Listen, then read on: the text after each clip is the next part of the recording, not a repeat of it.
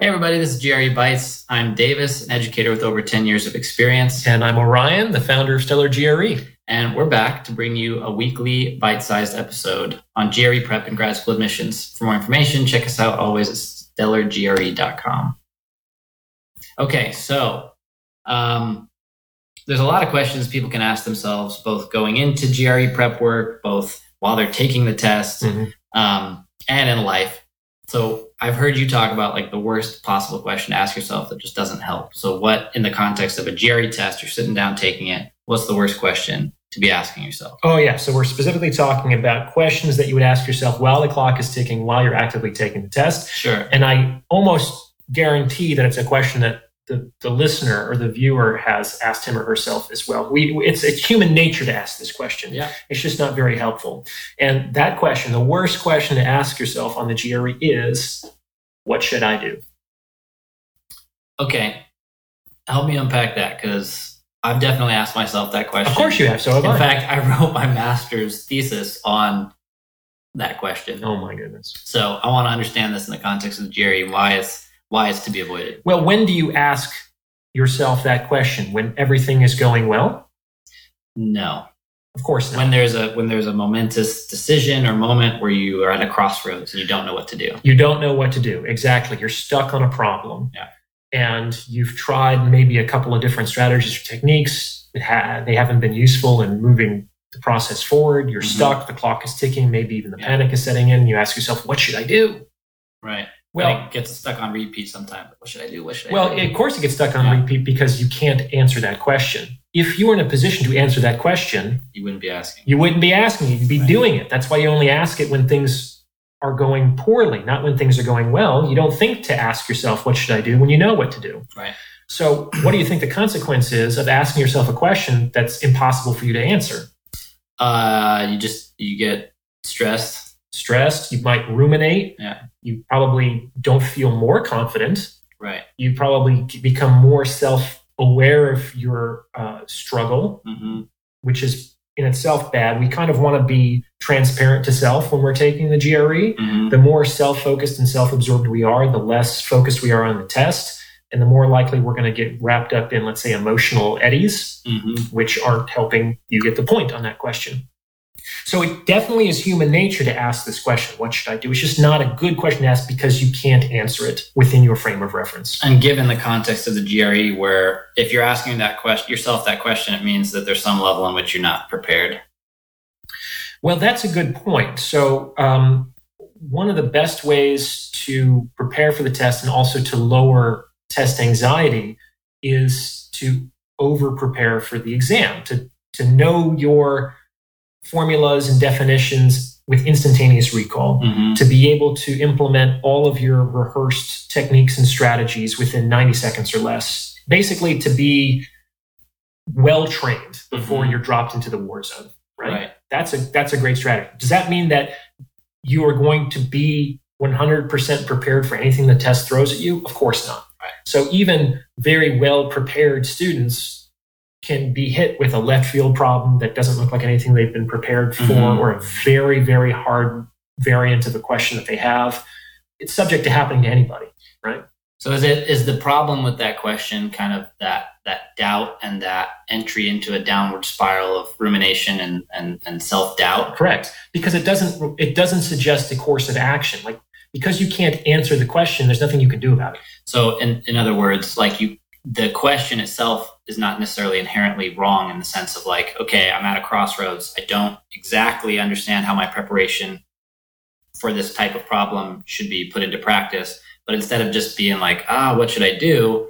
Kind of in that pre-panic mode, it can be like, all right, which of my strategies can I implement? Is that a better type of question? Well, yeah, it would be irresponsible of me to just say, this is terrible, don't do it. Right. And not offer a better solution. Okay, so what's the better solution? So a better question to ask yourself in that situation is suspending judgment as to what I should do, because I'm not in a position to judge in that moment. Suspending judgment. That's right. What's something that I can do to focus on what is possible. The fact of the matter is that on the GRE, I assume in life as well, many solutions only present themselves in the solving. it's rare that you can see all the way to the end of a solution on the GRE. Sometimes you can see 1 or 2 steps ahead, but then there's kind of a blank. You need more information, or something gets unraveled or revealed in those 1 or 2 steps. And so if you feel the need to have everything planned out in advance before you get started, well, you might not ever leave the house on some level.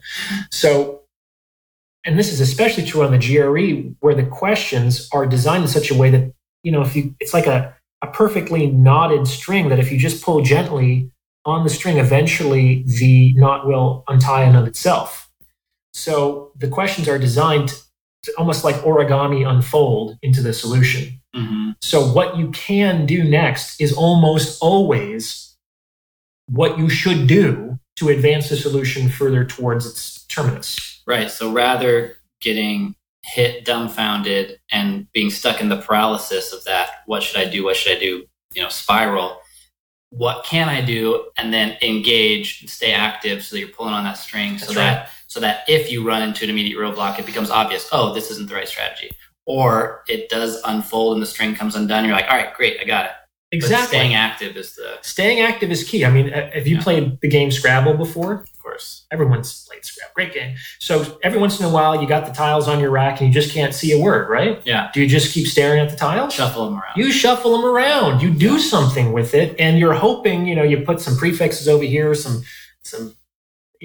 enclitics over here, and you're trying to stimulate your mind to recognize some pattern in this chaos. But we all know that it's more likely that we're going to see it if we play around. We don't just sit there and look and do nothing and think that the inspiration is suddenly going to be revealed to us. That generally doesn't happen. That's right. We have to help the inspiration, and we do that through action. And so the same basic premise holds true on the GRE, is that we want to do what we can, and that almost always facilitates the revelation of the next step. And this is especially important given the time constraints of the GRE. Sure, you don't have forever. You have to keep your legs moving in the right direction. Right? So that's a better question, suspending judgment, because you don't know. And that's something What can I do is the better question. Yeah, what can I do? And so what does that look like? It has to do with diagnosis, which I talk about a lot in my test prep system. Like, what kind of problem is this? Is it an average problem, a ratio problem, a back-solving problem? That content diagnosis should reveal specific strategies or techniques that might be useful for that problem. Look at the answer choices. That's where structure diagnosis comes in. Can you plug in? Can you back-solve? Can you push the extremes? Those are general, flexible strategies that always work for questions with specific answer choices. This question is talking about a certain shape or a certain concept like probability or permutations. Is there an equation that I know that's associated with this? Plug in what I know, solve for what I don't. You have to surrender the need to know what you're doing is working.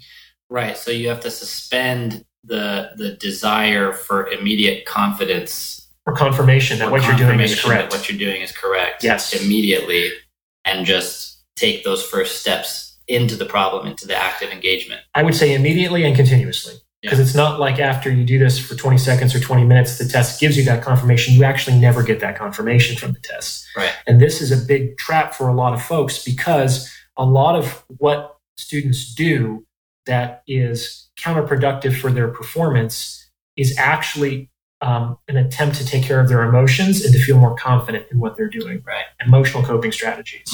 These are things like double checking your work, rereading questions. These strategies generally don't increase a student's score, but it can make a student feel better in the moment about what he or she is doing. Yeah. But at the expense of their efficiency and their overall score. Right. So the idea here is to enter into the mystery, my friend. You have no idea if what you're doing is working or not. You have no idea whether you get a question right or not. And by the time you figure that out, there's nothing you can do about it anyway. So you have to kind of just enter in and on some level accept a baseline level of uncertainty and discomfort that comes with abiding in uncertainty, but to focus on effectiveness and doing what is best to increase your performance and move further down the road. And there's some level of confidence, I imagine, that's built in with having taken dozens of practice tests, working with that emotional state of being under a practice test condition where you're timing yourself, and then seeing the results later and being like, oh, I actually did okay. If you do it that way. Yeah. We'll talk about that in a future episode. If you do 12 tests and the whole time you're practicing these emotional coping strategies, that in and of itself is not going to help you prepare to abide in the uncertainty on the actual exam. Right. Well, we'll have to get into that in a future episode. I imagine we'll have to. Maybe next week. Yeah. All right. Well, thanks for tuning in, everybody. We'll be back next week for another bite-sized episode of GRE Bites. Again, if you have any topics that you'd like to discuss on future episodes, let us know at stellargre@gmail.com. And if you're interested in either GRE prep or grad school consulting, check us out at stellargre.com. Talk to you soon.